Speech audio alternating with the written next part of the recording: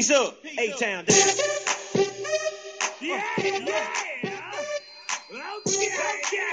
Us. Let's go. Let's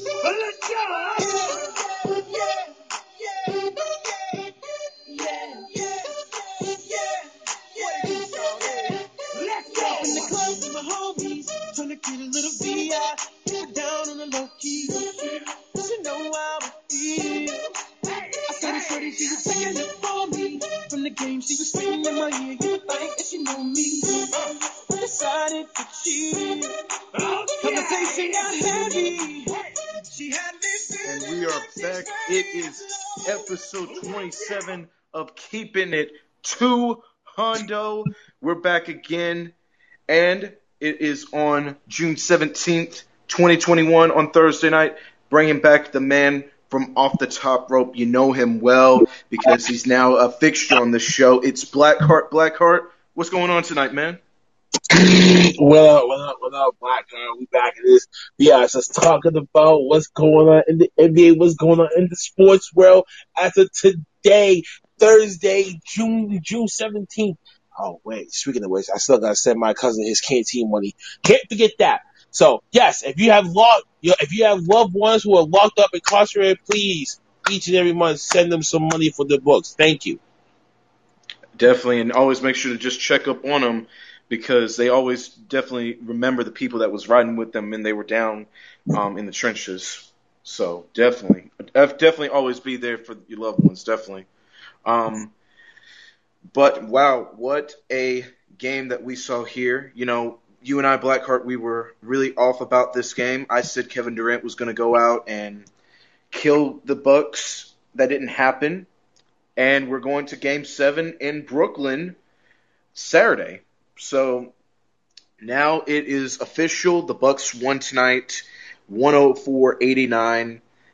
Bucks pretty much won this game in the fourth quarter. Third quarter was actually a close game to end the third quarter, but Milwaukee held on due to Khris Middleton, 11 of 16, 5 of 8 from 3, 38 points, 10 rebounds, 5 assists. Giannis on 12 of 20 with 17 rebounds, 30 points, 3 assists.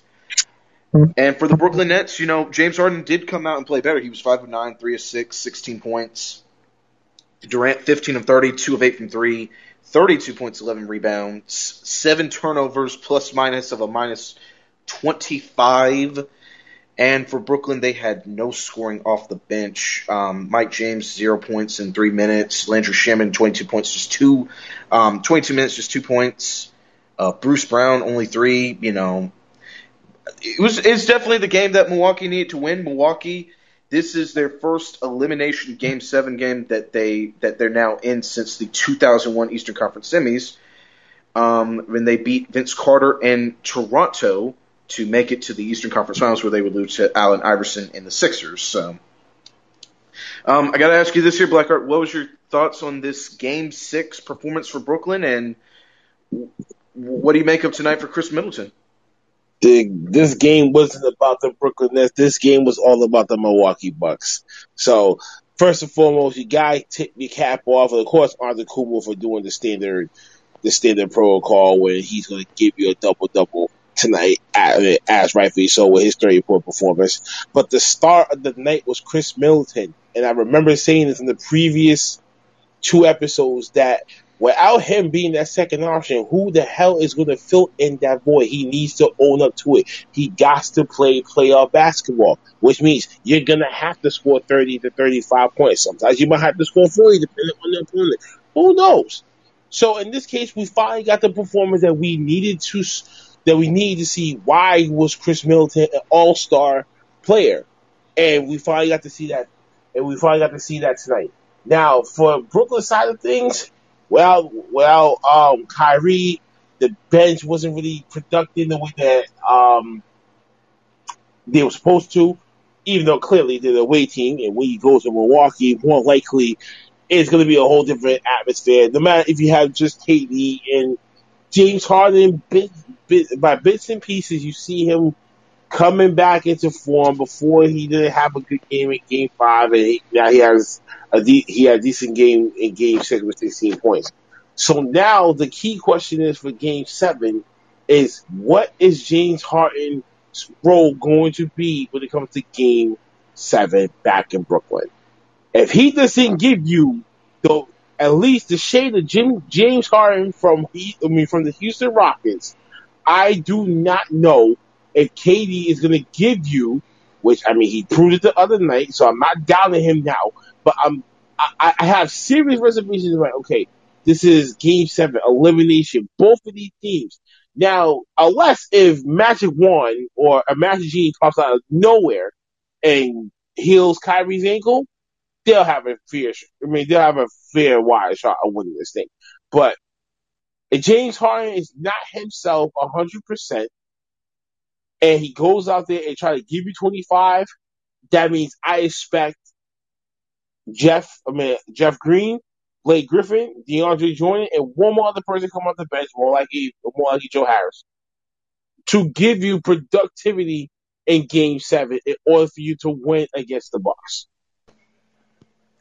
How about this here, though, for the second half for just Milwaukee? Milwaukee in the second half shot under 40%, shot 13% from three. They only made 2 threes in the second half. And Brooklyn in the second half shot 42%, but only had 2 threes themselves on 16% shooting.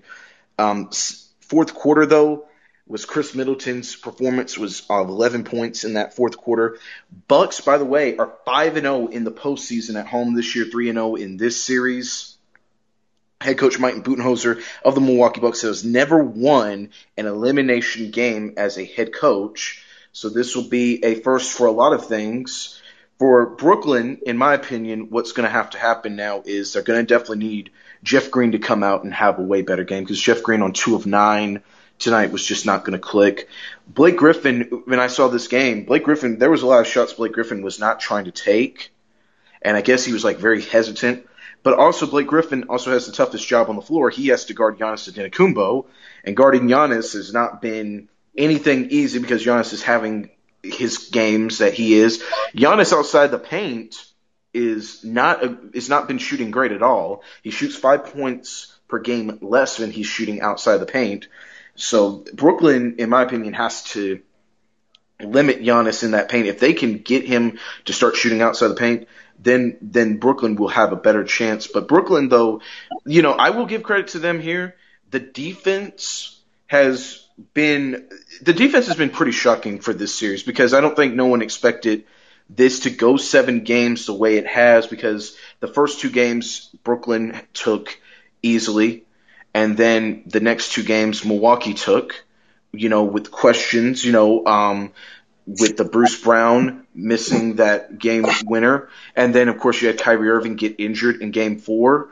And then Game 5, Brooklyn comes back down 17 and holds Milwaukee to just a bad second half. And it's starting to look that way. It's starting to be like this is the weirdest thing ever, because, in all of these 7 games that has been played, none of these have hit over. None of the games have hit over in betting, which is actually very shocking, seeing Brooklyn was the leader in over total points this entire series, this whole entire season. But also for Milwaukee, what they're also going to have to do is, if Middleton does, because I don't think Middleton's going to have a perfect game like in Game 7 with the 11-16 on 5 of 8. Too.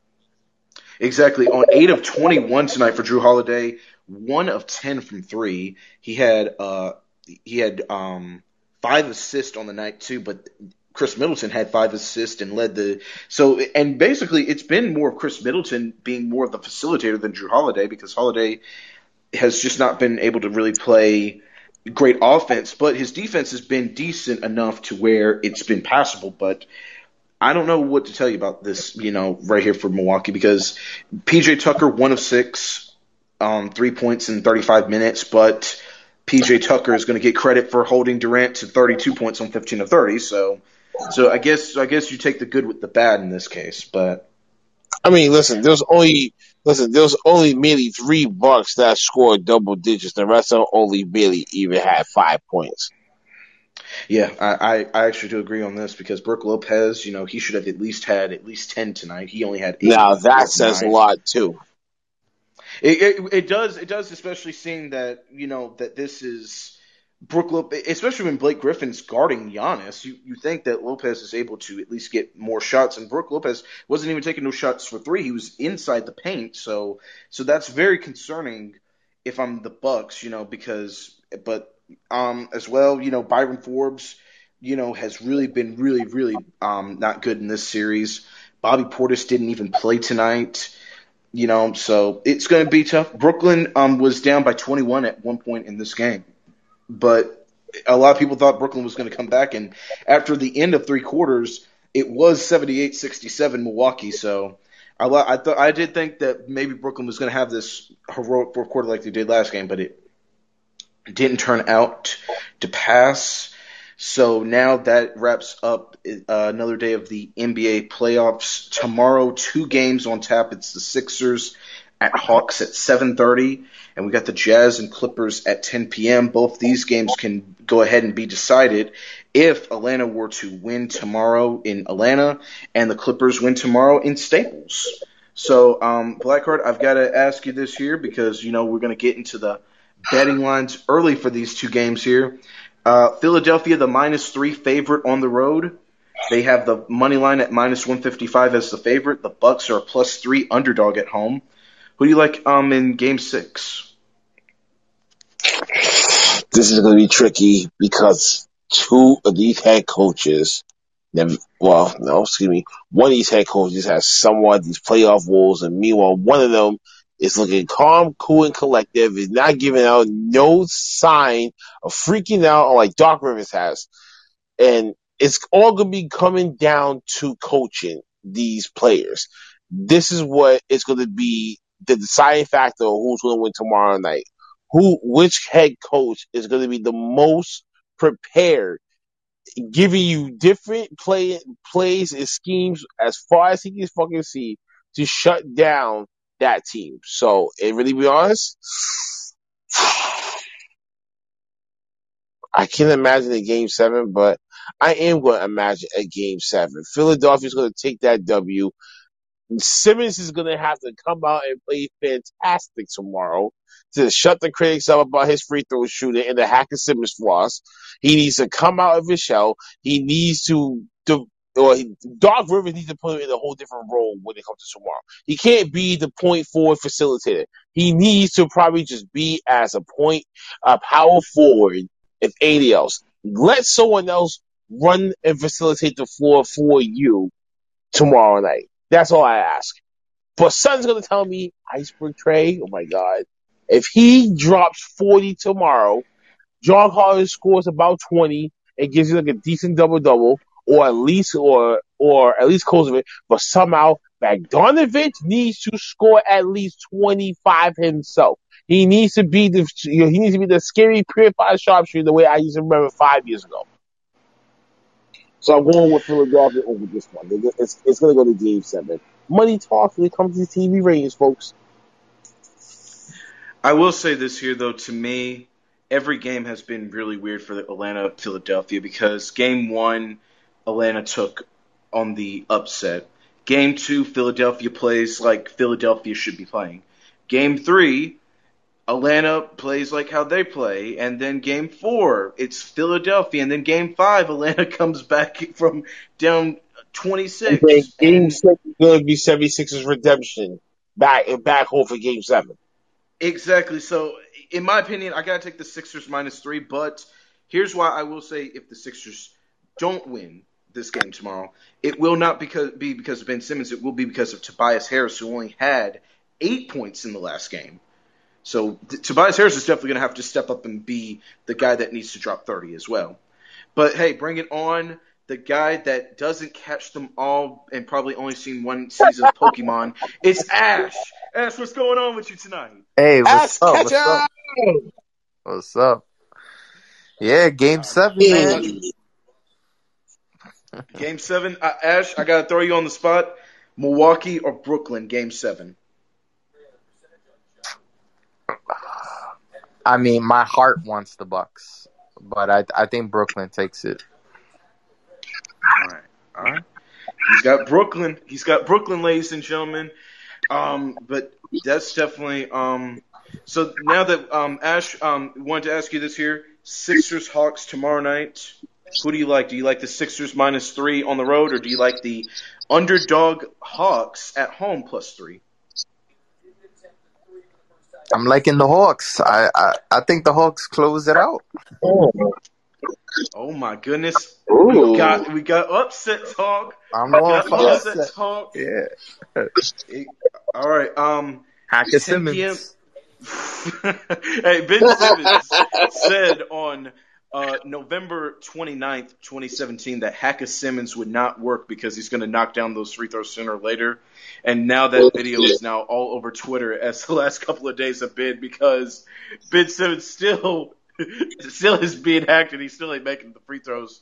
There was an interesting stat that I posted on a Facebook group chat, and here it is. It's Ben Simmons on free throws in the second round, 12 of 39. That's 30.7%. Damn. Yeah, so Ben is definitely getting hacked, and it's, you know what this Ben Simmons hack thing reminds me of? It reminds me of DeAndre Jordan when he was getting hacked like 5 years ago with the Clippers. Yeah. This was happening with Shaq too. Yeah, but with Shaq though, you understand. But you could have gotten away with a hack Yeah, Shaq. of course. But with DeAndre Jordan though, and Ben Simmons, no, because Shaq They had would do Kobe, it with Dwight too. Shaq, exactly, and but Dwight Howard had some Has games improved. where he could make free throws. Yeah. Exactly, and Dwight Howard has very improved in free throws. But I will say though, a lot of players though say that it's mentally.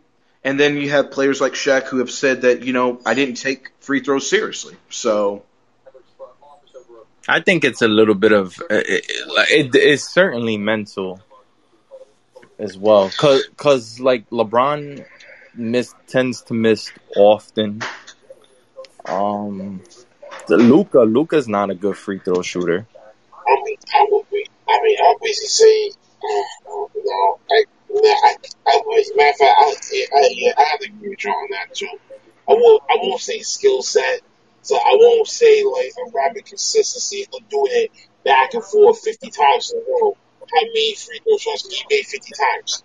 You know what I mean? It is certain just not built like that, so really not that's the type of skills. So Simmons is just one of those people. You know what I'm saying? Like, say they out for Dennis Rodman, he wasn't really good at free throw shooting either.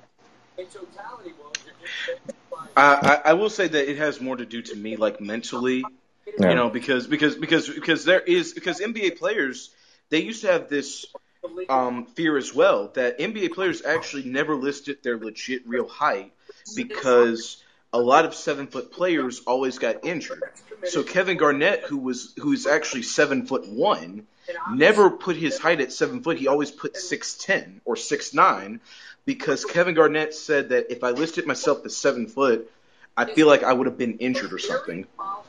And it is true because in NBA's history, they've told you that 7-footers over the years always get hurt. Do get hurt, yeah, and they never and they're not a longevity thing to keep.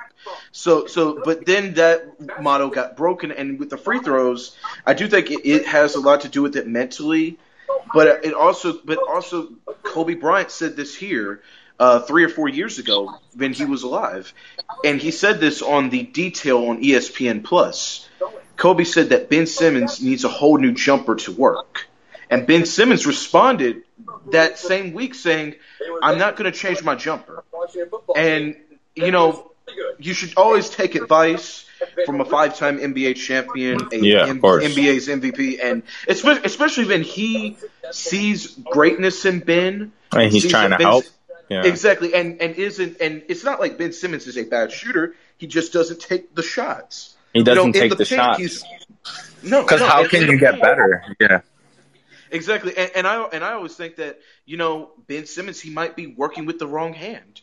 If he was right-handed, would Ben maybe be more confident taking these shots and such, And also, it also does have to come down to this here too, because you're an NBA player, and every NBA player knows this here, that in the offseason you need to spend the $30,000, $40,000, $50,000 and get yourself a fucking shooting coach, because getting one of them will help you more than you think. It's going to cost you a heavy penny, but it's going to be worth it then the next year your shots look better and stuff because the team will provide one, but you need to get the best one that you can afford. That's how it should be.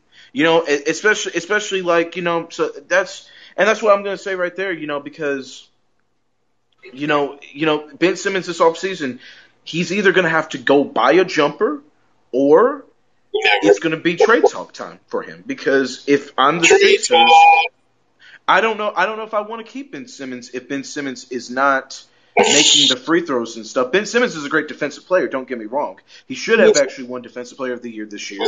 But offensively, though, he's going to have to be a guy that can at least put up Giannis numbers. At least when you say, well, Giannis doesn't have the offensive skill sets, at least you can look at the Giannis stat line and say, well, at least Giannis had 30 right there. Granted, Giannis, as James Harden would say, I wish all I could do was just be 7 foot and just drive to the basket, but it works because at least Giannis is having 30. So, and speaking of Giannis, and that's because of his body type and his moveset and his skill sets. That's the only reason why, as I said. So, like with James Harden, you mean something he's not a dead. I mean, he's not a dead eye specialist either. Yeah, and I will say this here. How about this here for an interesting stat on the night, guys? Both Giannis and Khris Middleton have multiple games this series with 30 points and 10 rebounds. The only other duo in playoff series history, Kobe Bryant, Shaquille O'Neal, 2002 Western Conference Finals. Yeah, I know. What an interesting stat on the night.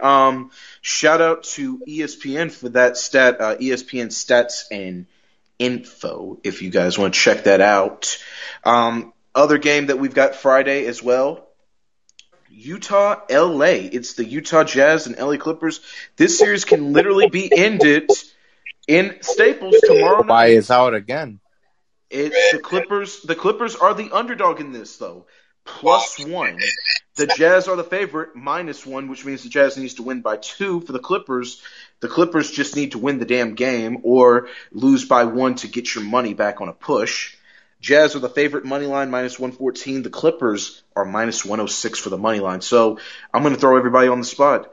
Is the Clippers closing out Game 6 and going to the Western Conference Finals for the first time, or it's Game 7 back in the Mormon state?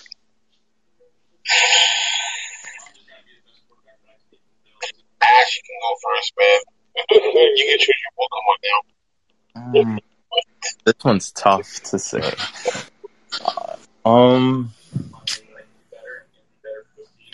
I feel like the Clippers have the momentum. I think they go to the Western Conference Finals. Blackheart, what do you think? I mean, as much as I will decide what after this one, this is going to go to Game 7. I just have a funny feeling someone within the Clippers room is going to crack under pressure, is going to cause a major turnover issue, and somehow I can't see Donovan Mitchell really score 45. It's not going to happen, but he's definitely going to have like a 28-point performance, maybe that. But the points are going to be spread around, so it's going to be a garner of people. Joe Ingles needs to have at least close to 19, 21 points there. So Rudy Gobert got to be the defensive player and take it back into 7, because I'm just keeping my fingers crossed that if the CP3 is in that situation right here, oh God! I'm just praying to God he gets these 3 negative misses and he can just go back and be able to play the game fucking what in the West Conference Finals. So I'm trying to keep my fingers crossed. I'm not praying to God. I'm keeping my fingers crossed that if it goes to Game 7, that's buying Phoenix enough time to get the Chris Paul situation handled. So hopefully he's back in the court before the game. Yeah, I feel like the Clippers are going to win this game. I'm actually going to go Clippers plus. I'm going to go with the Clippers money line -106. I'm going to take it. And I don't feel like this game is going back to Utah. Utah, whenever they leave home, they don't play like the Utah Jazz. And I feel like if Paul George comes out and plays like that Indiana Paul George like he did last game, This is going to be the Clippers winning this game. Reggie Jackson, he comes out and has a great game, and Marcus Morris Sr. Those are going to be the three guys that are going to mean the game. And if they hold Donovan Mitchell to another bad shooting night, it's definitely the Clippers game, because Utah has proven without Donovan Mitchell as their scorer, this team is very bad, and they don't have Mike Conley this series, and I don't believe Mike Conley's playing Game 6 as well. So, but that's definitely what I'm thinking. I'm definitely seeing that happen. I just got the Clippers tomorrow night. But moving on to NBA head coaching. It seems like every day, whenever we don't do a podcast, it's another firing. So, but instead, this time it wasn't a firing. It was a step down. Rick Carlisle, who was with the Dallas Mavericks for 13 seasons, brought the Mavericks the only championship in franchise history in 2011, stepped down today. And here is what Adrian Wojnarowski, the Woj, said about this here. This is actually live, so we're actually going to play this clip of Adrian Wojnarowski. This is out. A generational talent, but an owner who's rather involved. So I guess in totality, Woj, if you were to analyze the attractiveness of these positions, how complicated are they? It's a really interesting dynamic, and throughout the league, there's a lot of conversation about how Mark Cuban is going to proceed here, because in a lot of ways, this is a very attractive job. You have an owner that's committed, who's willing to spend, a great market in Dallas, and obviously a generational player in Luka Doncic, who's 22 years old. But the way Mark Cuban has run his organization is with him, very involved in basketball operations. Listen, Mark Cuban's always going to have final say, and his voice, like a lot of owners, is going to be important. But I think there's a level that Cuban is going to have to step back from if he's going to be able to get the best of the best involved in that job. And you hire a GM, and then he's going to go hire your next head coach. But for Luka Doncic's future and to maximize what's ahead for this Dallas team, I think that's a direction Mark Cuban's going to have to go in. He'll never do it. And the reason I have a big smile on my face, I'm sitting here in Washington, D.C. I grew up rooting for a team. They were then called the Redskins, now the Washington football team, that was really good. Dan Snyder, as the owner, has been really involved, has sworn forever he'd take a step back. It's really hard for very involved, I think, young, successful owners in particular, at least, you could say that about Snyder and Cuban, to extricate themselves from that. Do you think he would? Do I think he would all the way? No. And I don't think he has to all the way extricate himself. He can be a great selling point in free agency. Mark Cuban has an aura about him, and having him involved around the organization and with players, it has value. But there's got to be a level of stepping back to allow a front office to have the freedom and some autonomy to be able to do the job in maybe a different way than they've done it in Dallas. And it did work around Dirk Nowitzki, and they won for a very long time. I'm not saying they haven't had great success in Dallas. They have had great success with Mark Cuban, but it could be better. And I think with Luka and where he is in his career right now, he's got that $200 million extension awaiting him at the start of free agency. And there's no indication that Luka is going to do anything but sign that contract. They have a chance now to go out and get an elite executive. Is it a time where Rick Carlisle still is appealing as a coach? I'm a big fan of his. What would the market be for his services?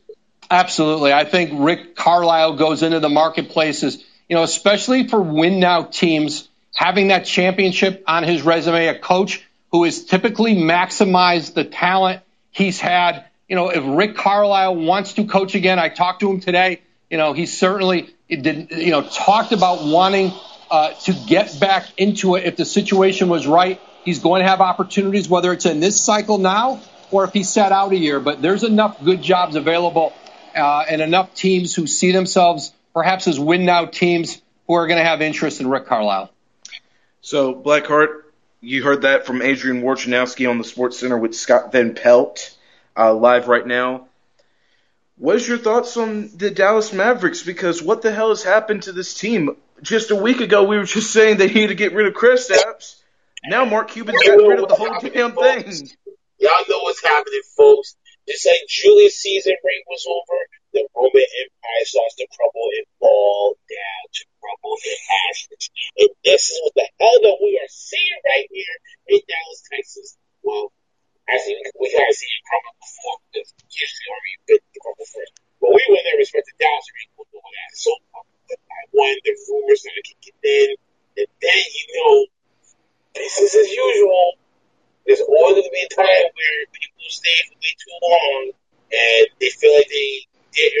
did everything that they could, and they could be like, you know what, I'm done. Sure, they may not say, okay, I want to stay for 1 year, but give me like $10 million. And then, Mark Hughes probably looking at him like, no, like, you're not worth that much, and be okay, we would do that, we part ways, whatever.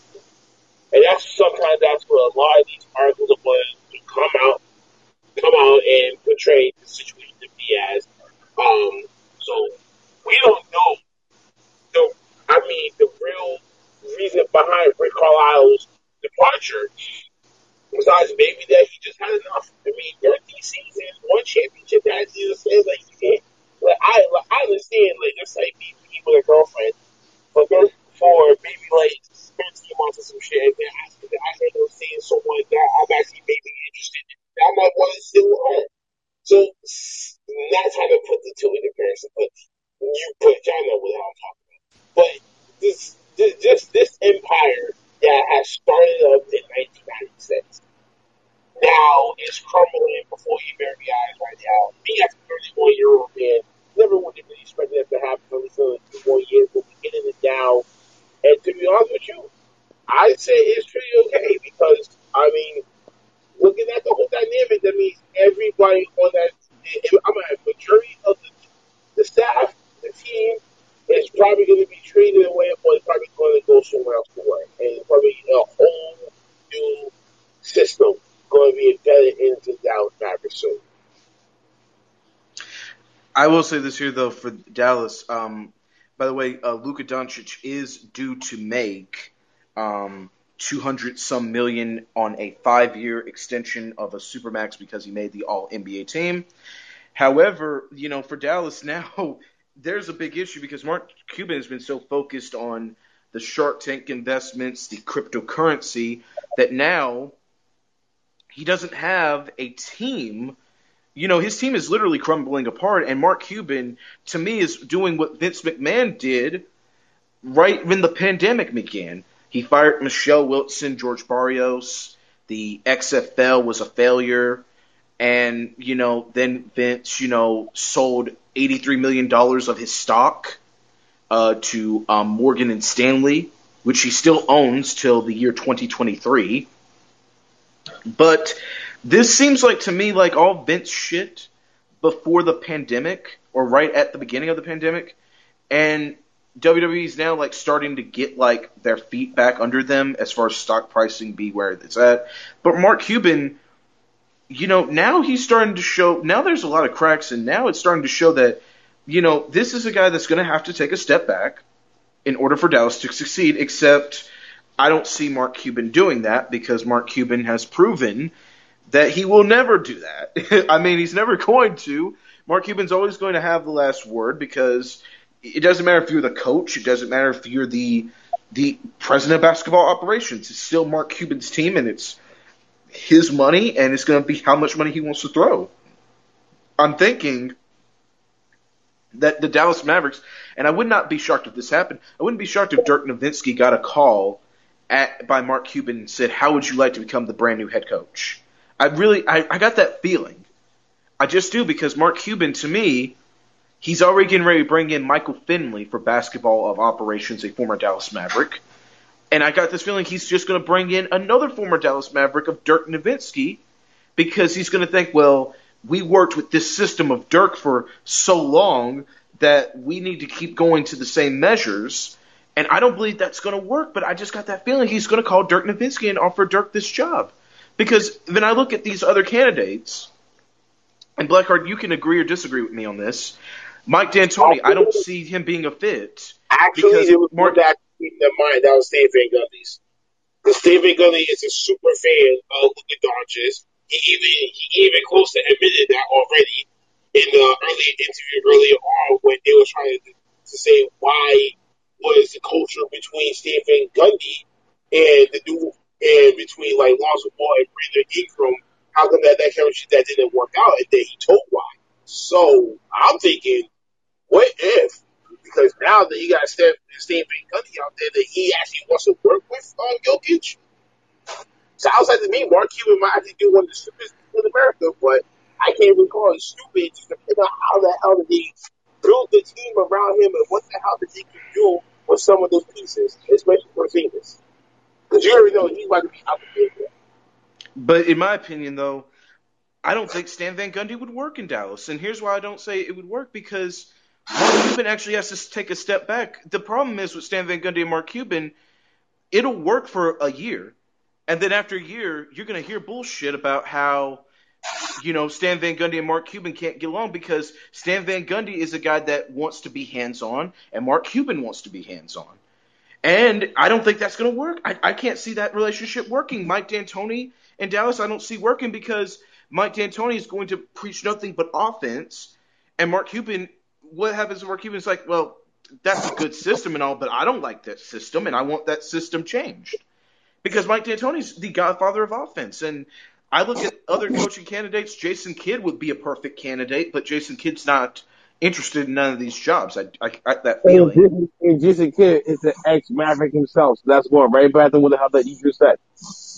Yes. But here's why I would say it would be a great fit, because one thing about Jason Kidd, he would be able to develop guys that could help Luka around, like the Tim Hardaway Juniors, like the Jalen Brunsons. These guys he could be able to develop and make them guys that could help Luka, so that way Luka doesn't have to be the scoring guy all the time.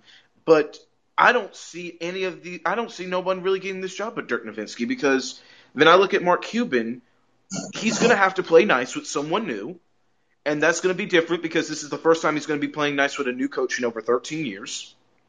Before Carlisle, Carlisle, they had Avery Johnson for about 5-6 years.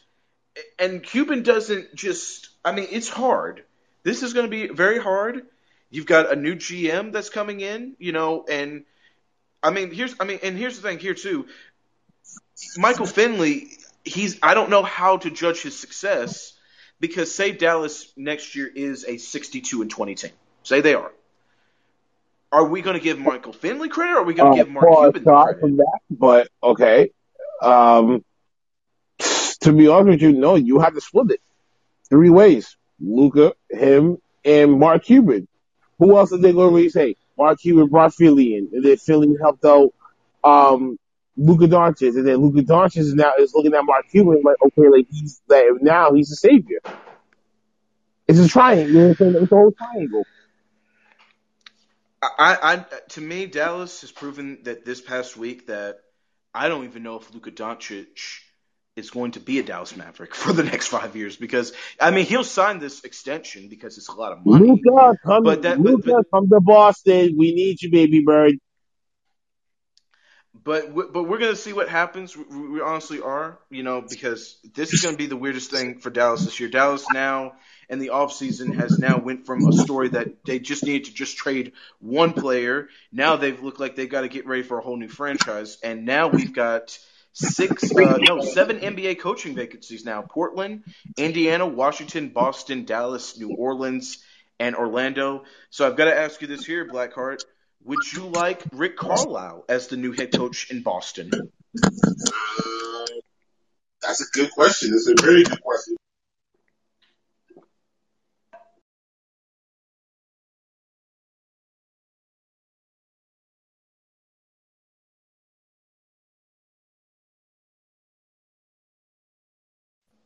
We're on delay, people. Blackheart be back in a minute. Dead air. No, it wasn't dead air. It was just me doing some chronological thinking. Rick Carlisle sounds good, but then again, it's only going to be right if Brad Stevens would have looked at him the same way how people look at Popovich. And to be honest, we don't need that. I think we need to try to set a standard with becoming a pro-African American staff, I'm guessing. So I would say Rick Carlisle will get a thumbs up from Stevens, but probably will get a midway confidence from the rest of the players. Especially Brown. Brown would be the most vocal out of all of them. I'm like, you know what? If he says something about that and it's not going to be good, I say don't do it. I honestly think Rick Carlisle would actually be a perfect fit in Boston. His regular season 555, 478 as a head coach, the most wins by a Dallas Mavericks head coach in franchise history. But I also think he would work. But if it's not, Rick Carlisle's future to be in Boston, it more than likely he will get a job somewhere. He's going to get a job with either Indiana or Washington, or even New Orleans, or Orlando, because I don't see Rick Carlisle, being out of a job. Rick Carlisle with the Pacers, that would be good. Because that could actually help him really motivate them more to get into the playoffs. Well, all of them would be a good place for Rick Carlisle. I mean, Rick Carlisle is a very respected. He's a respected head coach. He's known as a player coach. People, work really well with him. You never hear anything bad about him. So it would work. I just don't know who it would work with, though, the best. Going to other news, Zion Williamson and New Orleans Pelicans. For some reason, now we're getting to the New Orleans Pelicans stuff. Here, how about this here, though? Before we get into the Zion stuff, the New Orleans Pelicans are actually considering leaving New Orleans after the 2023 lease is up at the Smoothie King Arena, meaning we could be getting basketball back in Seattle again. You really think so? You really think so? Yeah, because here's why I say this. Technically speaking, New Orleans is not a basketball team. It actually came from the Charlotte Hornets. We just had a very cheap owner in Charlotte that just didn't want to pay the damn fees for a lease like this. Because this, you know what this reminds me of? No, you know what this reminds me of? This reminds me when the Hornets left Charlotte in 2002. I remember this because I was a kid, and I'll tell you how I remembered it. Because in North Carolina, because here's the thing in Charlotte, and I'm gonna break it down for everybody here, folks. If you live in North Carolina. Wait. One more quick little analysis about that. That's like saying Al Davis on the Los Angeles Raiders back in the day, too, and then they moved from Oakland. They hated that move. Then they tried to come back. That didn't work out. And then they lost in the midst for nearly 7 fucking years. But go on. All right. Well, I'll tell you this here. If you ever lived in North Carolina, Blackheart, everybody makes fun of Boston because they call it Taxachusetts because of so many high taxes. Well, in Charlotte, we call it Massachusetts because any man that ever gets charged is always from a woman. Well, here's what I say about this here. When you live in Charlotte, taxes are already so fucking high. So most people live right outside of Charlotte in Concord, which is literally like 5 to 15 minutes out of the Charlotte area. Because in Charlotte, the taxes are already so fucking high because we pay for a fucking NFL franchise and shit, which, by the way, we have a shitty NFL franchise of the Carolina Panthers because they don't know how to have a good staff. And then, not only that, I remember this here as a kid. Because every Charlotte governor we've ever had in North Carolina, they always pass the taxes, not in Charlotte. They always pass it for the whole fucking state of North Carolina. And Charlotte always tries to get out of this shit by saying, well, Charlotte's a part of North Carolina, so we have to bill everybody. That's so fucking bullshit. And here's how I'll tell you this here. Because it was voted upon. Because I remember this here. The Charlotte Hornets, they didn't want to pay for a new arena. This owner did not want to pay for a new fucking arena. He didn't want to pay for nothing. He didn't even want to pay for the fucking lease. The lease he had to get on a discounted deal out after literally going to the city commission and the city commission voting to make the lease owner of the damn Charlotte place give him a discount. So here's what happened here with this here. Again, in Charlotte, they were going to pass a bill where taxes would go up 5 to about 15%. To keep the Charlotte Hornets in 2002. And 68% of North Carolina people voted no against that bill. So he just took his fucking team and left and went to New Orleans for a way cheaper price. And this is the same shit that reminds me of New Orleans again because, yes, the New Orleans Pelicans are owned by the New Orleans Saints. But here's the thing here, people. The New Orleans Saints ownership only cares about their football team. They can literally pick up this basketball.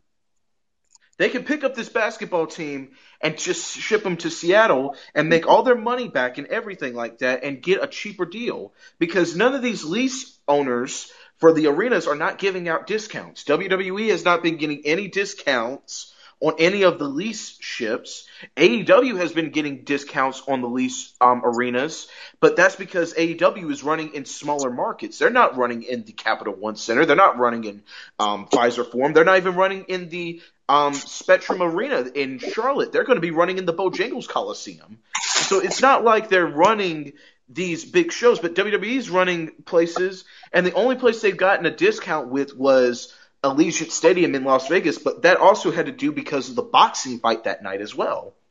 Yeah, and I was really going to say that's a brand new arena anyway, so they're ready to try to get their market strategy up for that Coliseum because of the situation with Vegas and the whole Vegas Strip being remodeled, done, and like it's turning into a complete new Vegas. So hence the reason why they're trying to get their feet wet with this one, to try to see how much can we make profitable, marketable within the first year. Exactly. And the thing is about New Orleans, when I heard this story, this kind of reminded me back of the Charlotte Hornets 2002. And, and it really does remind me of it because, technically speaking, New Orleans was never technically a basketball team. It was inherited by the Charlotte Hornets, and the Hornets brought their name back.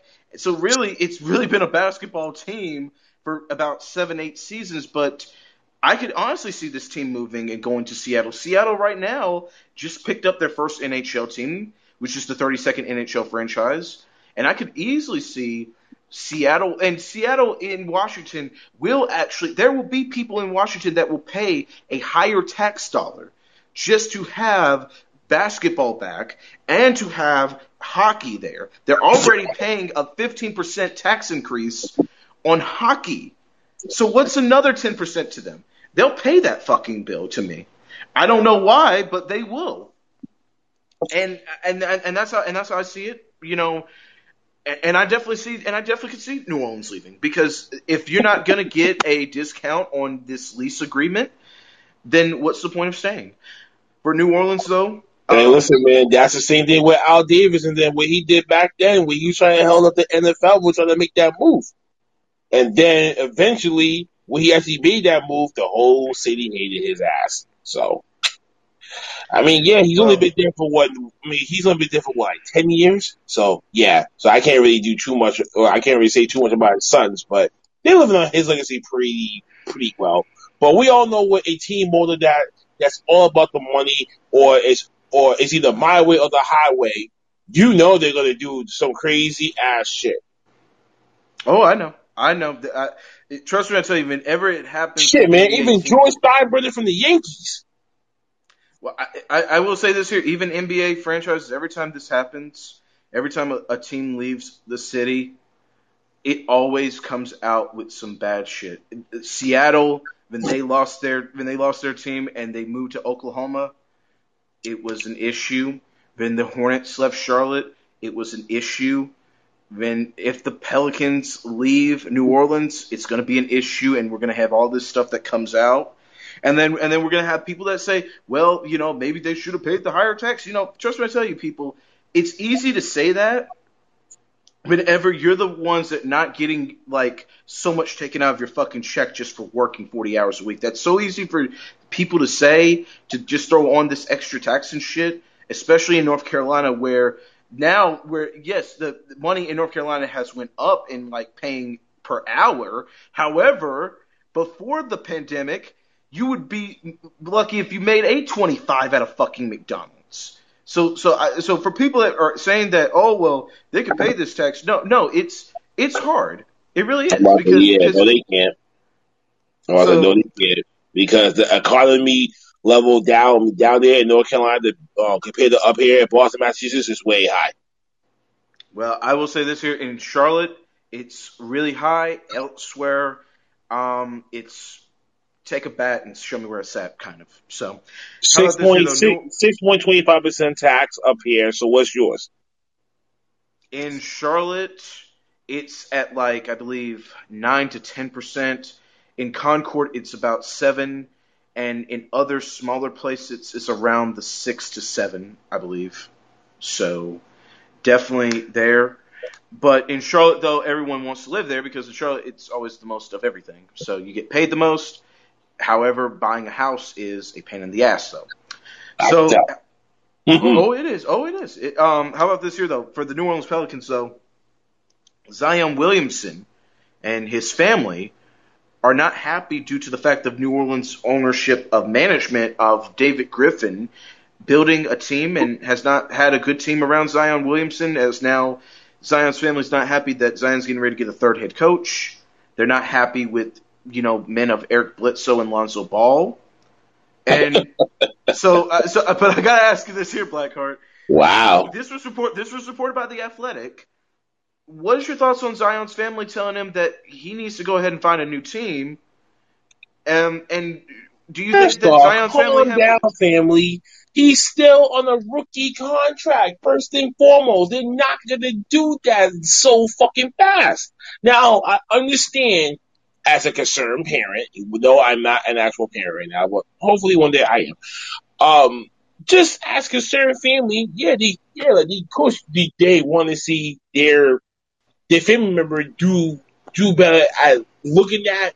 I'm thinking that his family is looking at people like Devin Mitchell, people like Jason Tatum, people like Luka Doncic, all these young stars, and they're flourishing, and they got into the playoffs, and they have spectacular games. And then you look at Zion with the weight issues, and then his injuries, and then now, just like you said, the third head coach within the first two and a half to 3 seasons of this young man's career thus far. So I'm not expecting David Griffin to have all the game answers, because to really be honest with you, who really has all the game answers? There's only one person in the air that all he got in his name is the motherfucker that's his body is on the logo, Mr. Jerry fucking West. So if your name ain't Jerry West, then you have no intelligence when it comes to how they built around a team. Now, the only reason why David Griffin got the accolades and the roses is because of the 2016 team between LeBron James, Kyrie Irving, J.R. Smith, Larry Nance Jr., Kevin Love, X amount of people going down the line. Now, that's the only reason why he ended up getting this job in the fucking first place, because he got something that people can never say under their belt besides Tyronn Lue, that I coached a superstar and I won the title. Now, sometimes good press sometimes all press ain't good press. So this just means David Griffin looked more bad to not only the superstars, but the families of the superstars now. Now, just imagine Lonzo Ball's father now coming down and saying, what the fuck is this motherfucker doing? I can do a better job than him. And then what if he picks up the tab? Yeah, right. That whole New Orleans Pelicans franchise will go into shambles the day that Lonzo Ball's father takes over the reins. That is going to be hell on earth.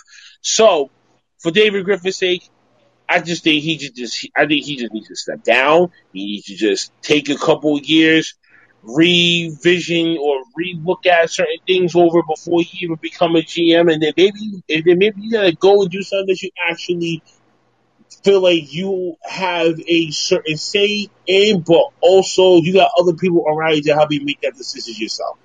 You know what I mean? So, I mean, David Griffin kind of looked. David Griffin kind of looked like a priest.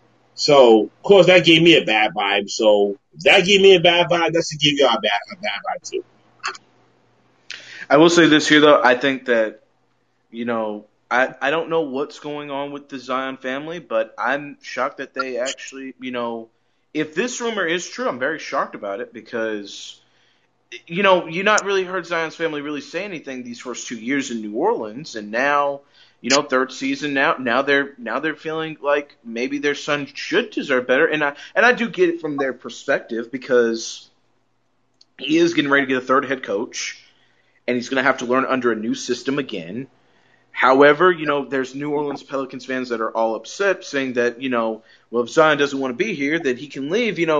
That's all easy and well said, but New Orleans shows that they can't keep a superstar player, hence the reason why, if they move to another fucking city, it's so easy, because what happens in 2023 if they don't even have Zion? And they're like, you know what?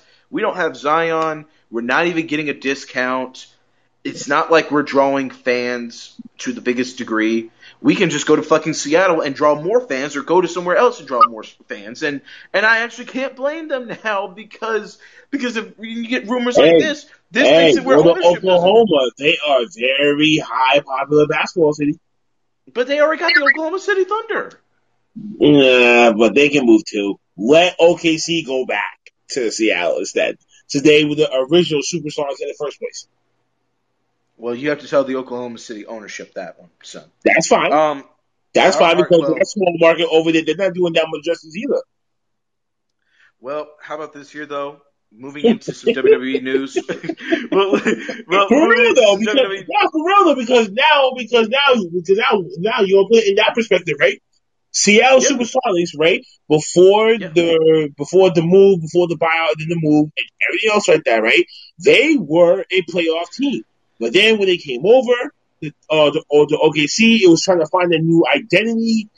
And that kind of they got for KD and Russell Westbrook and James Harden at first. If it wasn't for those three, that shit would have never even fucking exist like that. No. So I would say if the small market angels ain't doing, and then since the NHL just expanded that Seattle Kraken hockey team now, preparing for next season. That's looking like the place to really start a franchise at too. So just like you said, but I feel like if that's really gonna be the case, the OKC gotta go back to Seattle first before New Orleans even going there before them. I just don't sit. That just don't sit well.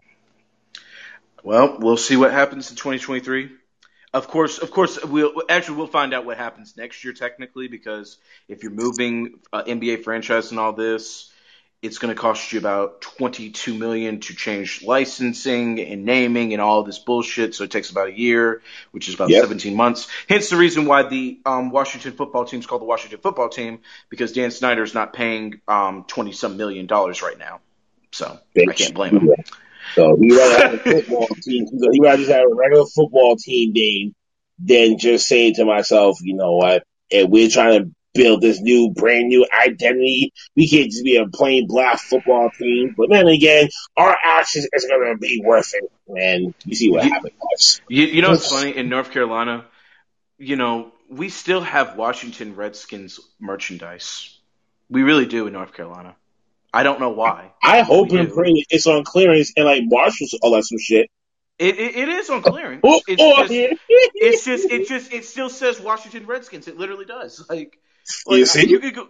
It does. I think it's like $5. But I mean, clearance sale. Everything must go. It still sits on the shelf. No one buys them. Trust me. I got like one. I got one family member. Pam, who's like my second mother.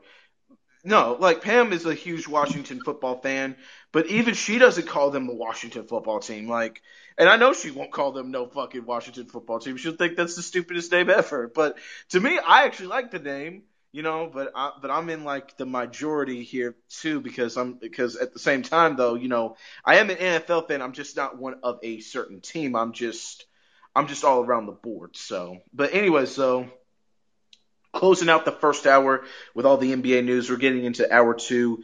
It's WWE news now that we're getting into, because tomorrow night, for some reason, we're getting this. It's going to be the first televised match since 1998 of this. Hell in a Cell comes early. It's Roman Reigns defending his Universal title against Rey Mysterio inside the Hell in a Cell on SmackDown. Blackheart, what's your thoughts on this? What the fuck was that about? That was my first thought. What the fuck is this about? So, just no comment. No comment. You know what this reminds me of? I don't know who the hell made that call, but I got a few questions. So, which means if we're getting this match now, right? So, which means are we going to see Child Abuse Part 3 with Dominic Mysterio at Hell in a Cell instead? I don't think Roman would be on the card for Hell in a Cell, if that's the case. No, listen. The only way that this prolongs into Hell in a Cell, involving Roman gotta be there and actually show his face, is that Jimmy gets involved in the match and says like, yo, bro, you're going off the edge. Stop. and then he's going to just look at Jay. He's just going to beat and whoop his ass. And he's going to go right back in the back and say, I want my cousin at Hell in a Cell on Sunday. Lock me in here in Hell in a Cell with my cousin. I'm going to beat the shit out of him. For getting involved. Now he doesn't want to play a part in my world? Fuck him now. And I got this feeling that they're going to give you the Hell in a Cell match tomorrow night. And I'm going to explain why they probably did this. They probably did this because they probably realized, okay, we're going to have to compete with 2 NBA games, or just one. Nope. And 2. they're like, you know what? And they're like, you know what? We're just going to hot shot this episode. Fuck it. They just. I mean, probably they're decide, hot shotting a go home episode to a pay-per-view. Well, you know what though? It will work. It will. I mean, it's gonna. It will to the vivid fan, right? But sometimes that vivid fan will also still say, "Well, I kind of want to watch Ice Tray play. Yeah, look a little bit of Roman. I got a DVR. I can just hit that record and come back to it later." Well, I will say though, this should be SmackDown's highest number of the year. It really should be. They should at least average over. They should be getting around 2.5 mil for this because you're giving away a free championship match inside of a Hell in a Cell. You should be getting about 2.5. You're probably gonna get maybe 2.3 mil, but I don't expect no 2.5. There's no way that close to Hell in a Cell, right? And true people know what Hell in a Cell really means. Not this gimmicky all red cage bullshit that we've seen for the last few fucking years. They wish that they could see the Hell in a Cell from 1997, 1998, 1999, 2000, 2001, 2002, 2003. And I can keep going, but I choose not to. That's when it started really got gimmicky when it came to the 2010s. That's when I said, okay, no, this is it. Because once you turn TLC into a pay-per-view, that's when I had lost total respect for that company. You can't do that. So, in this juncture, in this case, people who already been experiencing this for the past 10 years, they already know what the hell in a Cell thing is going to look like. It's just, you didn't want to sacrifice watching Roman beating the living shit out of someone's father. Child Abuse Part 4. Well, also then on AEW tomorrow night, it was announced Julia Hart will take on Penelope Ford. The card for AEW tomorrow night at 10 o'clock, it is a taped episode, by the way, people. Wardlow versus Jake Hager, MMA cage fight. That's going to be the Penta, Eddie Kingston, and Kazarian take on the Good Brothers and Matt Jackson, the Young Bucks. Cody Rhodes and Brock Anderson, who's the son of Arn Anderson, takes on QT Marshall and Aaron Solo. Andrade El Idolo sits down with Jim Ross. Darby Allin and Scorpio Sky. Darby Allin takes on Scorpio Sky and Ethan Page in a handicap. Orange Cassidy takes on Cesar Bononi. And to me, this looks like a card. I don't think it's going to be anything to really write home about on this show either. But sadly, people's going to hit their DVRs too because you got to really think about this whole. And this is and AEW is just basically saying we got to survive until the end of the goddamn playoffs. We can go back to TNT. Once we get past the Eastern Conference and Western Conference Finals, we can come back. So they just surviving out as much as they can so they can go back to Wednesday until when they gotta go over to TBS, which if you keep thinking about it, Eastern Conference Finals, Western Conference Finals, that will be like every other day, every other day. So you have the mix between 12 and 14 games right there already as is. That's already gonna be on between TNT, ESPN. I won't say ABC. ABC that will only be if it's on the weekends. So by that dynamic, they're still going to maintain within. I'm going to guess somewhere between the 550 to 600,000 viewer range tomorrow night. I don't even think they're even going to hit that. I think they might get 450 because it's Friday night. It comes on at 10. The Jazz and Clippers is an important Game 6. But people are already looking at that game like, you know what? And Clippers are playing at home, and Paul George played the way he played the game. Played the Game 5. They're more likely they already know that they're probably not going to watch that game. Exactly, it's all about what people are going to be looking at that TV guy and saying, and looking at and saying to themselves and looking at and thinking about what they know, depending on the demographic of viewers. Majority of male viewers are basketball fans before wrestling fans. So we understand we're not going to be seeing those 800K because why? SmackDown has been the main primary wrestling show on Friday since 1999. So when you think about that fucking dynamic, you see why that they still maintain the 2.1 to 2.4 million average per week. They never been down 2 mil since I think 1 week randomly was something awkward has happened. But either way, so they've been the mainstay for nearly 20 years. You know what I'm saying? So people already know SmackDown like the back of their head. Compared to AEW, that's something that's still new, it's still fresh in people's minds.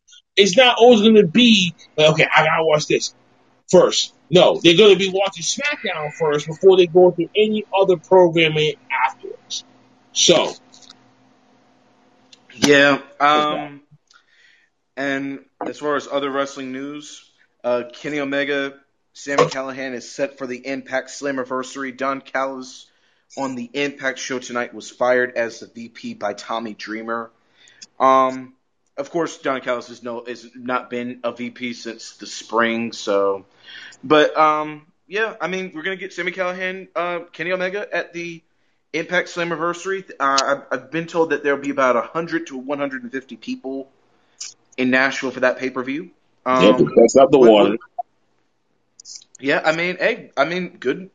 I mean, I liked it. I actually did see this segment. I thought Sami Callihan did great. I did. I thought he did absolutely great. And I know he's not going to beat Kenny Omega, but I mean, they should have a great match. I mean, they should have a great match, though. It's going to be a very brutalizing match then, if anything else, because I don't know if Impact really update their rules when it comes to stuff like that because of, those disqualifications, shit like that. So there always be some crooked screwing booking that they do when it comes to certain matches like these, especially when you got Sami Callihan, who is like a mixed breed of Mick Foley and Eddie Kingston. So there's going to be some type of violent object somewhere in the midst of shit like that, but they're not going to wave it off. So the referees don't really have that much control for shit. Yeah, I will say this here though about Kenny Omega. I mean, because I was telling you about Saturday night when he took that Spanish fly from Moose off the top rope, and he just did it like and. Yeah, I seen that. I told myself if he didn't puncture anything in his abdomen and shit like that, he stuffed his nails. Exactly, and then of course it was reported in the Wrestling Observer newsletter last week that Omega has been dealing with, a stomach bug. Knees are now, his knees are getting pretty bad. You got, what else happened?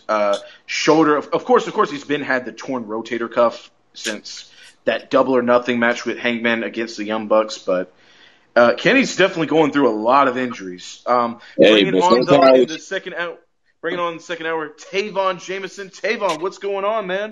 Tavon! Hey, Zach. Hey, Blackheart.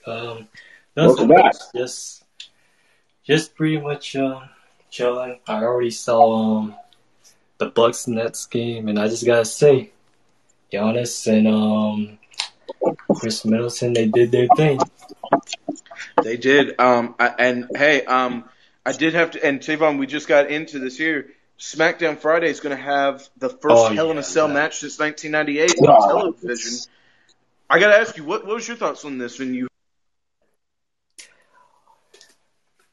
At first, I was pretty much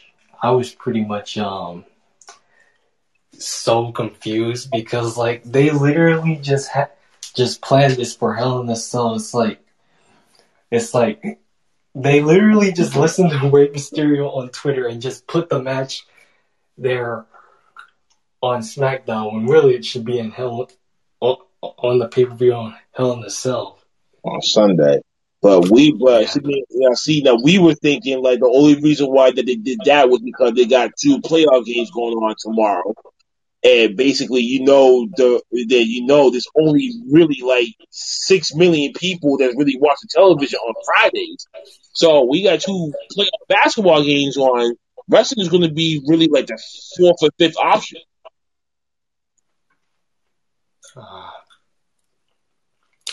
So we were just thinking, like, okay, well, if this Hell in a Cell does happen, then what's going to happen at Hell in a Cell, the pay-per-view itself? Are we going to see Dominic in Part 4 get his ass beat? Are we going to see Jimmy get involved into the match and try to stop it? And then he gets his ass mollywopped and Roman then Roman wants to be his cousin instead? We might never know what can happen tomorrow. Yeah, because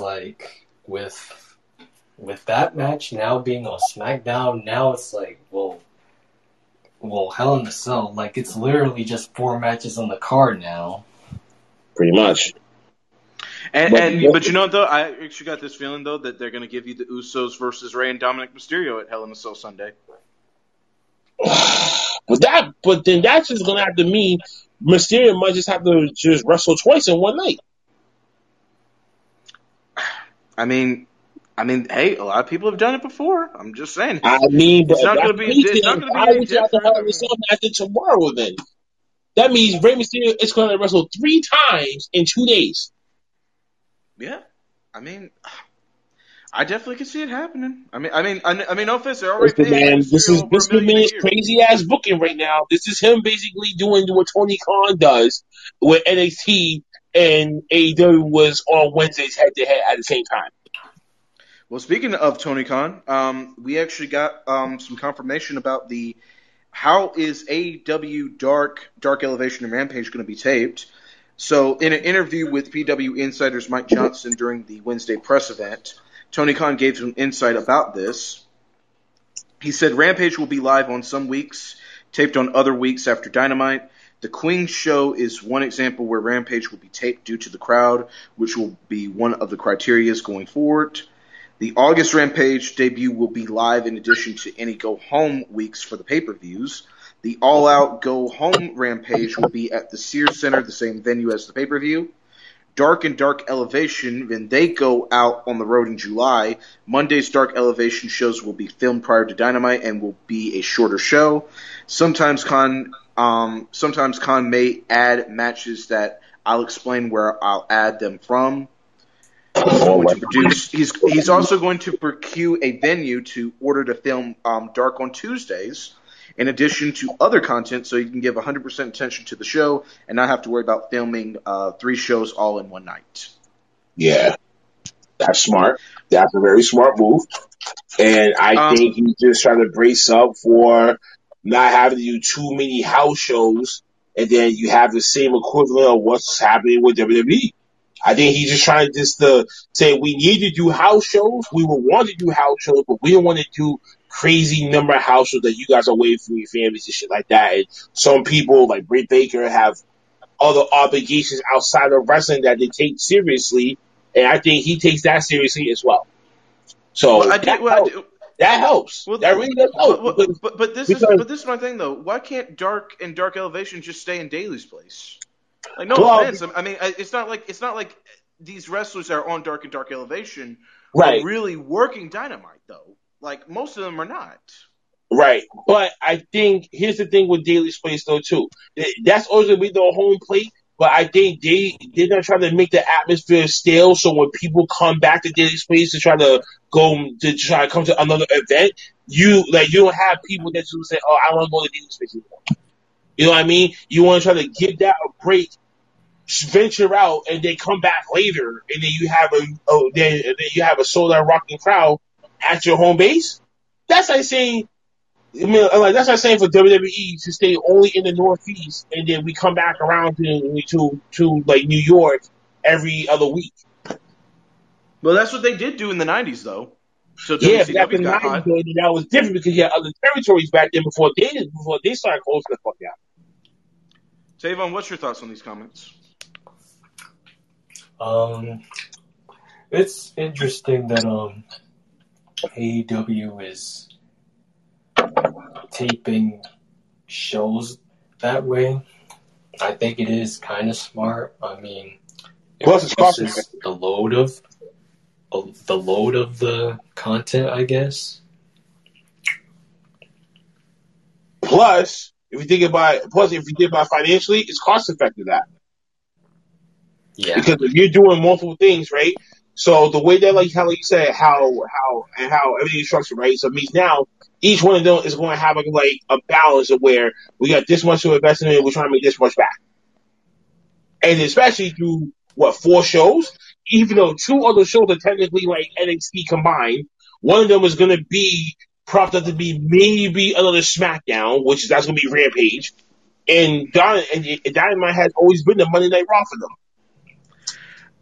I will say this here, though. AEW is not going to be profitable this year, but that's due to the video game that is coming out.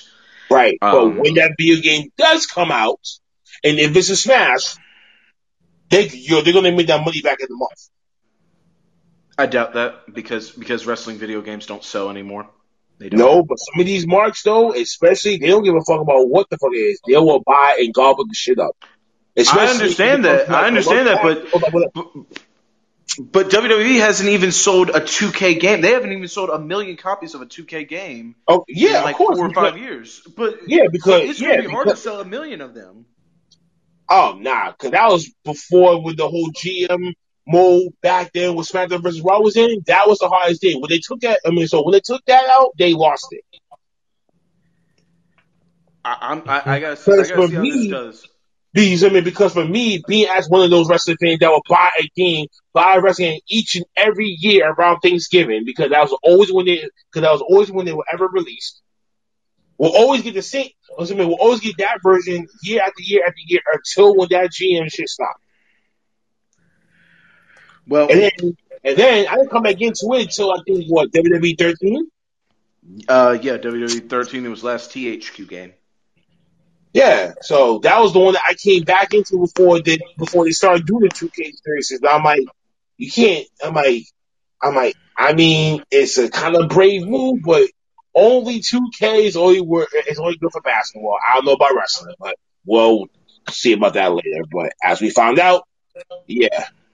So, also, how about this here? We want to say congratulations to Maxwell Jacob Freeman. MJF becomes the very first ever wrestler to launch his own cryptocurrency. So yeah. It's available on Riley. It's dollar.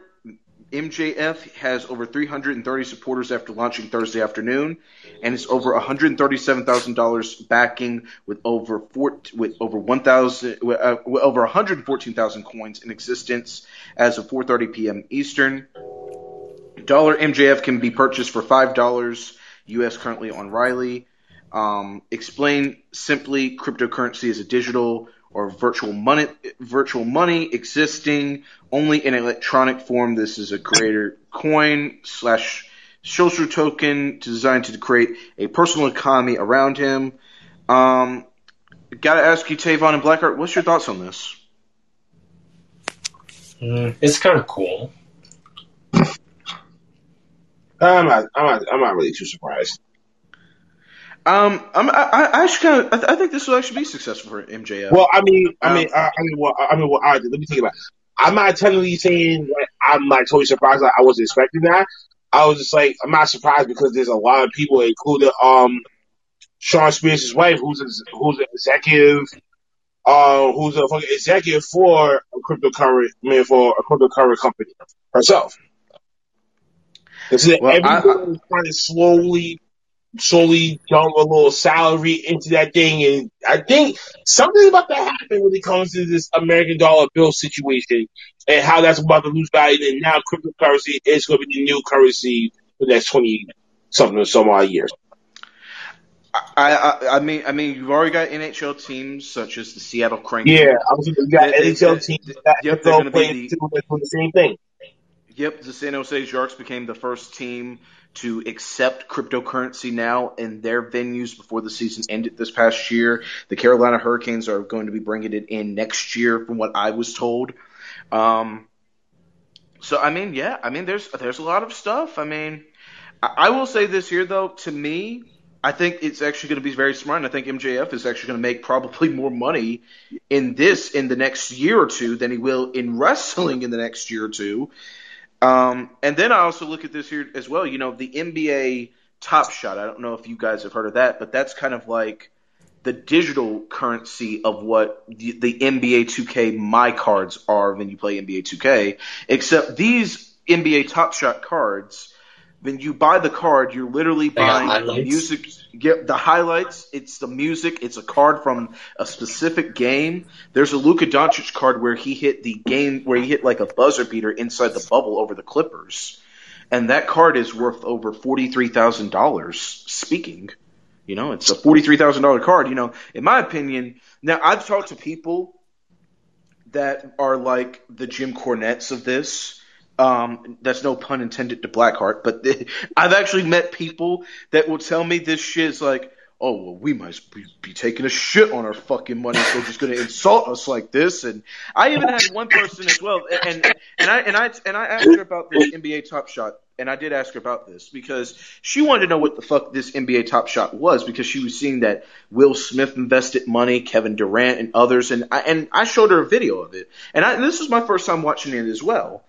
And I understood it right off the bat why they're doing this and why it makes so much money. And this is what she said. She said, so I'm buying a fucking virtual card just to have in my virtual fucking wallet on a virtual fucking computer. She said, what happens when my computer doesn't have fucking Wi-Fi? She said, we might as well be taking a shit on our fucking money if I'm going to be paying that much for a fucking card. I said, but you're not even getting the point. I said, it sells. I said, you don't have to like it.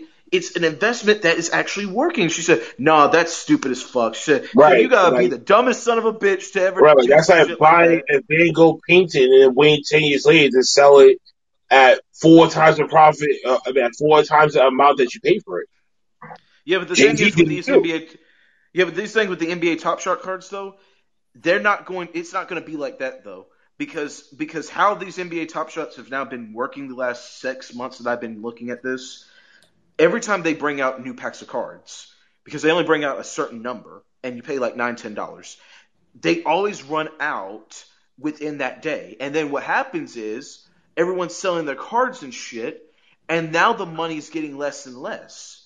Only certain moments are going to be a certain price for a very long time, but what's going to happen is when so many people start coming in, which has been the thing the last 6 or 7 months, it's going to be where the money's going to start dropping and the price for cards are going to go up higher, which then will then go back to like the hotel Airbnb situations on social media, where you're going to be more reliable to buy a pack of cards than buying a $15 pack of a virtual currency and landing and getting something of a Sadiq Bey when in reality you want the Paul George who had 37 and 16 last night. You know, so that's where I think, so that's what's going to happen.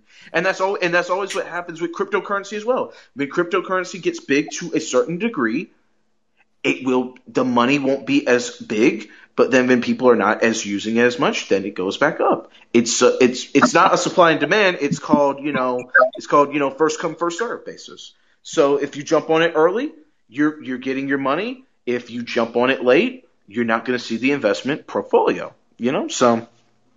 But that's definitely where I've talked to people about that, you know, and I do know people that like the NBA Top Shot, and I know people that actually pay, you know, a lot of money for the NBA Top Shots. To me, I've not done it, but I do enjoy people, you know, spending that kind of money, and if they like it, they love it, and you know, some are giving away cards. Check out No Dunks Inc. On the YouTube channel. They are a part of the Athletic Network. They are the former starters of NBA TV. You know, they do NBA Top Shot live streams about an hour on YouTube, and you can check them out for free if you guys like that stuff. And you know, and yeah, and for keeping it 200, to close out the night, we talk about NHL. The Lightning beat the Islanders 2-1. The Lightning are up 2-1 in the series now. Yes. Yeah. And as a special treat to everybody here today, we are actually, because shout out to the hockey guy on YouTube. You guys make sure to check him out. I definitely love the hockey guy. He's definitely one of my favorites now. As far as like one of my favorite guys to talk to. But the hockey guy got me into this, and we're going to go through the 2021 NHL Players Poll results. Of course, the hockey guy actually kind of went into a rant just like myself about this. Like last night, I was making fun of, the women, being, not doing the voting and stuff right. And the hockey guy made this funny point. He's like, you think that, like, and because the fans in hockey are more different than what we are in basketball. In basketball, as fans, we don't want the vote. We want the players and coaches to have the vote. In hockey, fans want the vote. They don't want GMs or no players to have the vote.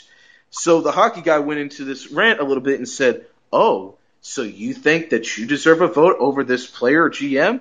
When did the NHL ever call you for their opinion? So he kind of had some sarcastic remarks, but it was funny though. How about this here though? For on the ice, the best goal scorer according to NHL players was Austin Matthews of the Toronto Maple Leafs. Second was Alex Ovechkin.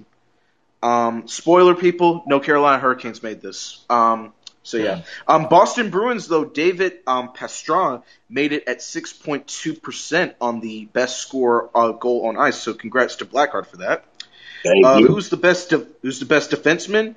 It was Tampa Bay Lightning's Victor Hedman, and then Nashville Predators' Roman Joshi. Best goalie was Andrei Vasilevsky of the Tampa Bay Lightning and Marc-Andre Fleury. Vasilevsky beat Fleury, though, 54 to 8.88%. Carey Price finished third in that. And fifth was Rask, the goalie for the Boston Bruins. So congrats to Blackheart again. Thank you. The most complete player, it was actually a tie. Congrats to Blackheart again. It was Sidney Crosby and Patrice Bertrand for the Boston Bruins. Thank you.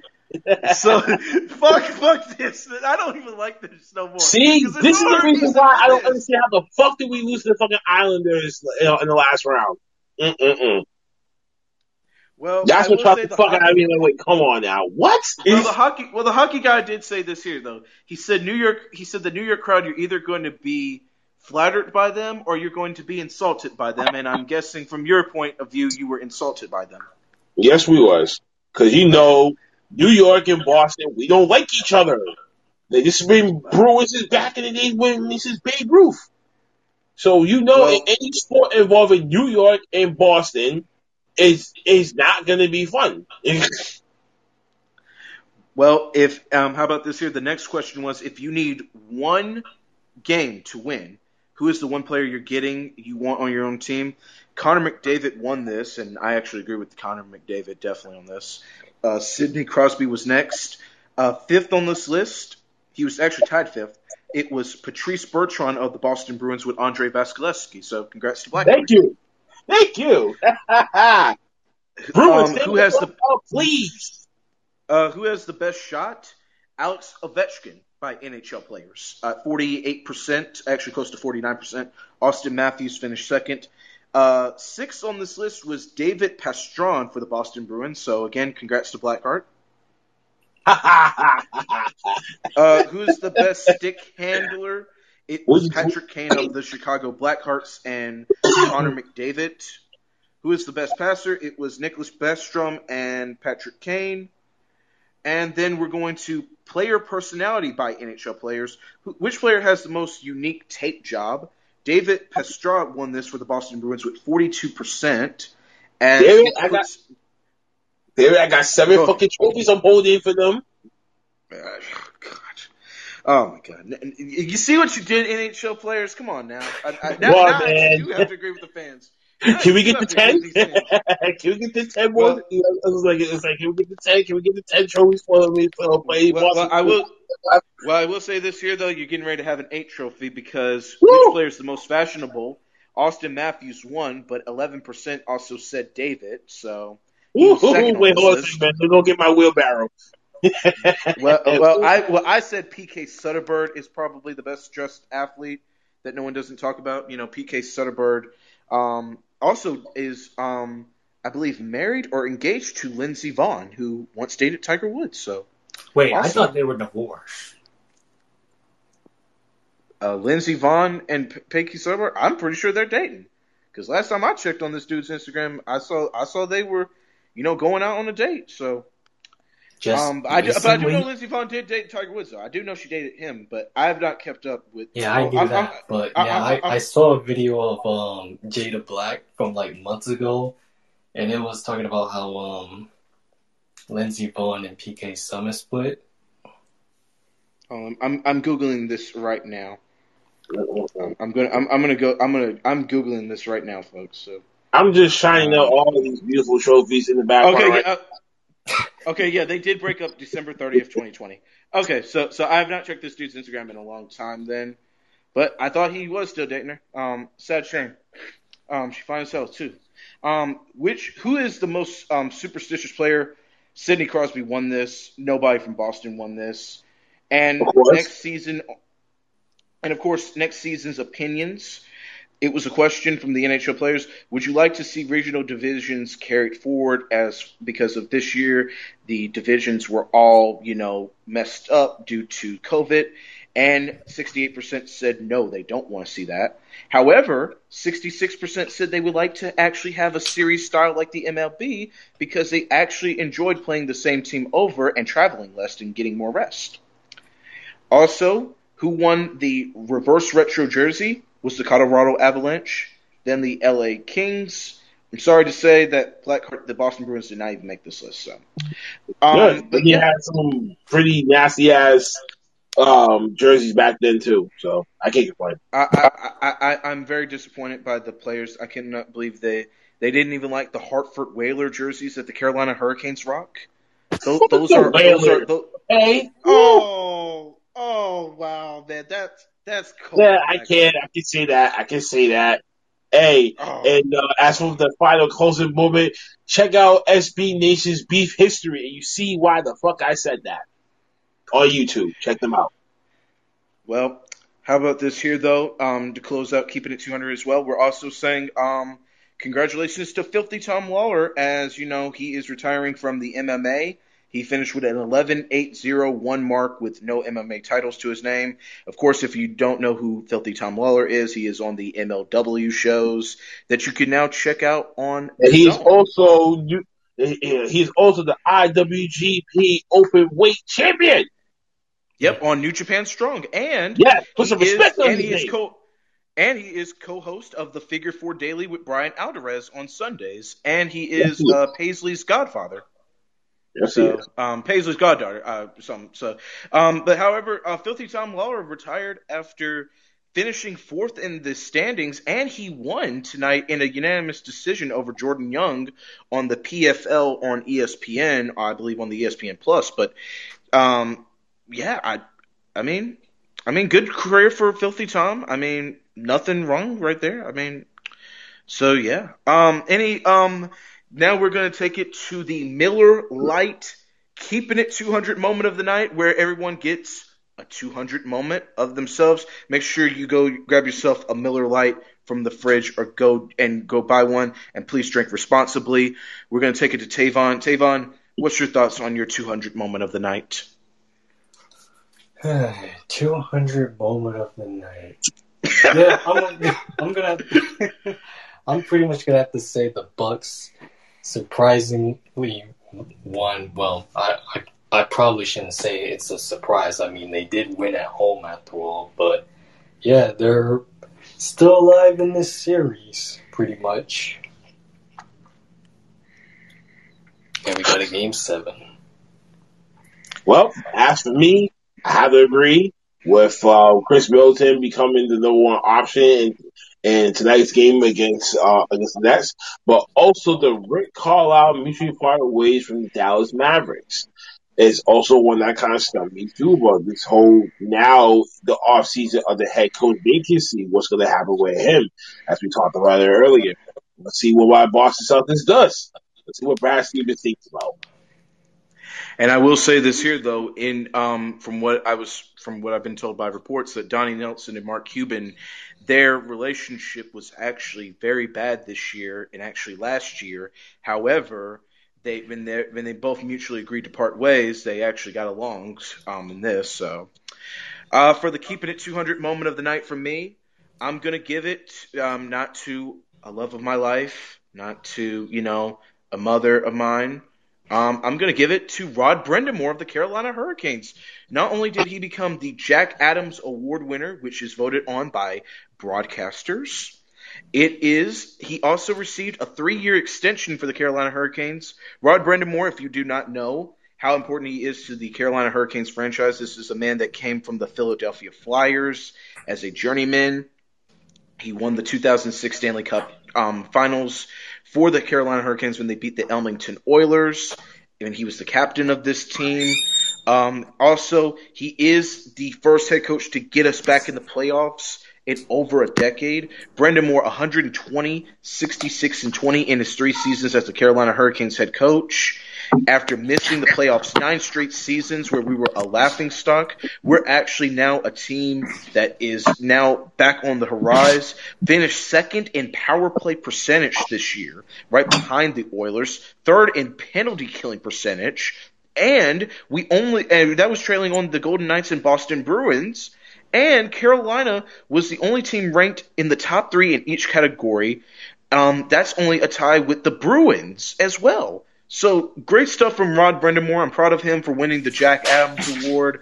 I'm proud of him for getting the extension. Rod Brindamore may have been a Philadelphia Flyer and stuff, and to Philly fans, he is considered a traitor to some, and to some, a underclass person that never got his credit. But Rod Brindamore in Carolina, I mean, he is a Carolina Hurricane for life.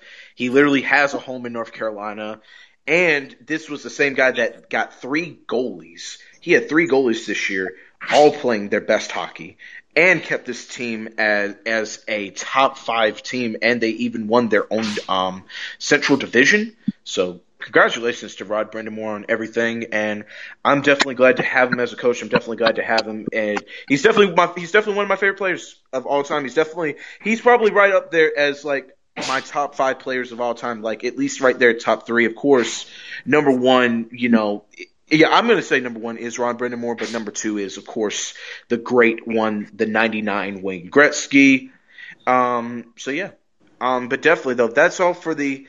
And Bobby Orr, too. Bobby Orr's not on mine. Hey, but I'm saying he's on mine stuff. Oh, I was about to say, like, actually, top 5, actually 5th would actually be Gordie Howe for me. So, I'm a big fan of Gordie Howe. Also, and I am a fan of the Philadelphia Mean Street Brawlies of the 80s. So, I'm definitely a big fan of them. Pelle Lindbergh is 4th on my list.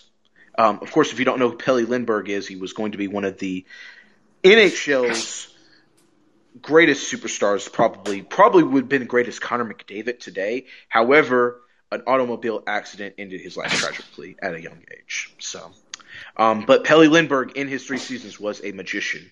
So, don't play with Pelle Lindbergh. Anyways, that is all for Keeping It 200. Black Card, are we doing a show tomorrow or no? Because there's too much shit going on.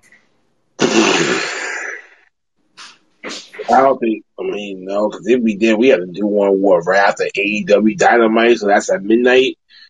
Coin flips on you. I ain't got no company. I ain't got my girl staying with me tomorrow, so I'm straight. I'm gonna say hell to the no because we got 2 NBA games and 2 wrestling shows, so no. But Saturday we can do it Saturday afternoon. So yeah. Everybody cool with Saturday afternoon? Tavon, you cool with Saturday afternoon? What time Saturday? What time Saturday afternoon? Because I gotta be at baby shower. 2:30. How about 2? 2? All right, Tavon, 2 good with you? Sure. All right. Well, we'll be back. We can do 2 then. All right. As long as hold on, I'm going to check the weather. I'm checking the weather to make sure that the weather is not bad. Because if the weather is bad, then we're going to be then we're going to be fucked. Because last week, that's what happened to me. Literally, was I said let's do this show at 2:30, and then next thing I know, the weather just I'm checking the weather forecast for Saturday. People, I know the Keepin' It 200 show has turned into a meteorologist show. I don't understand how that happened, but hold on. I'm just gonna. I don't know why I didn't know. Hold on.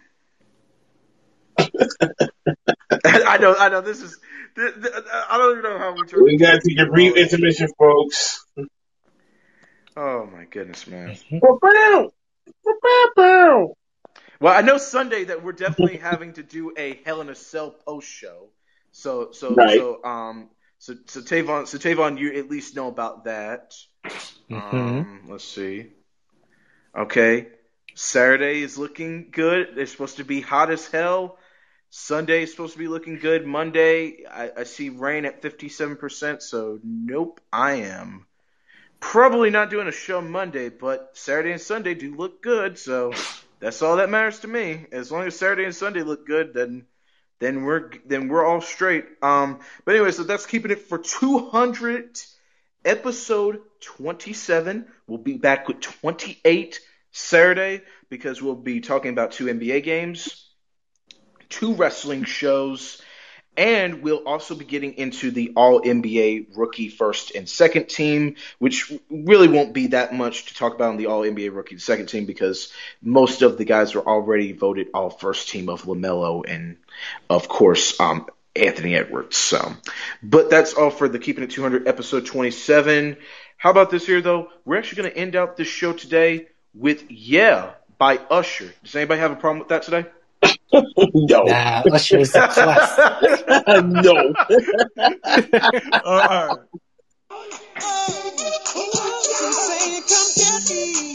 So I got up and followed her to the floor. She said, baby, let's go.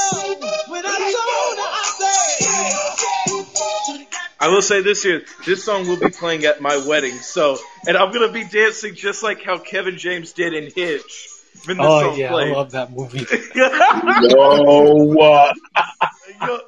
But anyway, so that's all for Keepin' It 200, episode 27. We'll be back with 28 Saturday afternoon. Tavon, thank you for joining me as always. Thank you for Blackheart. Y'all make sure to show him some fucking love on Off the Top Rope podcast because here's the thing.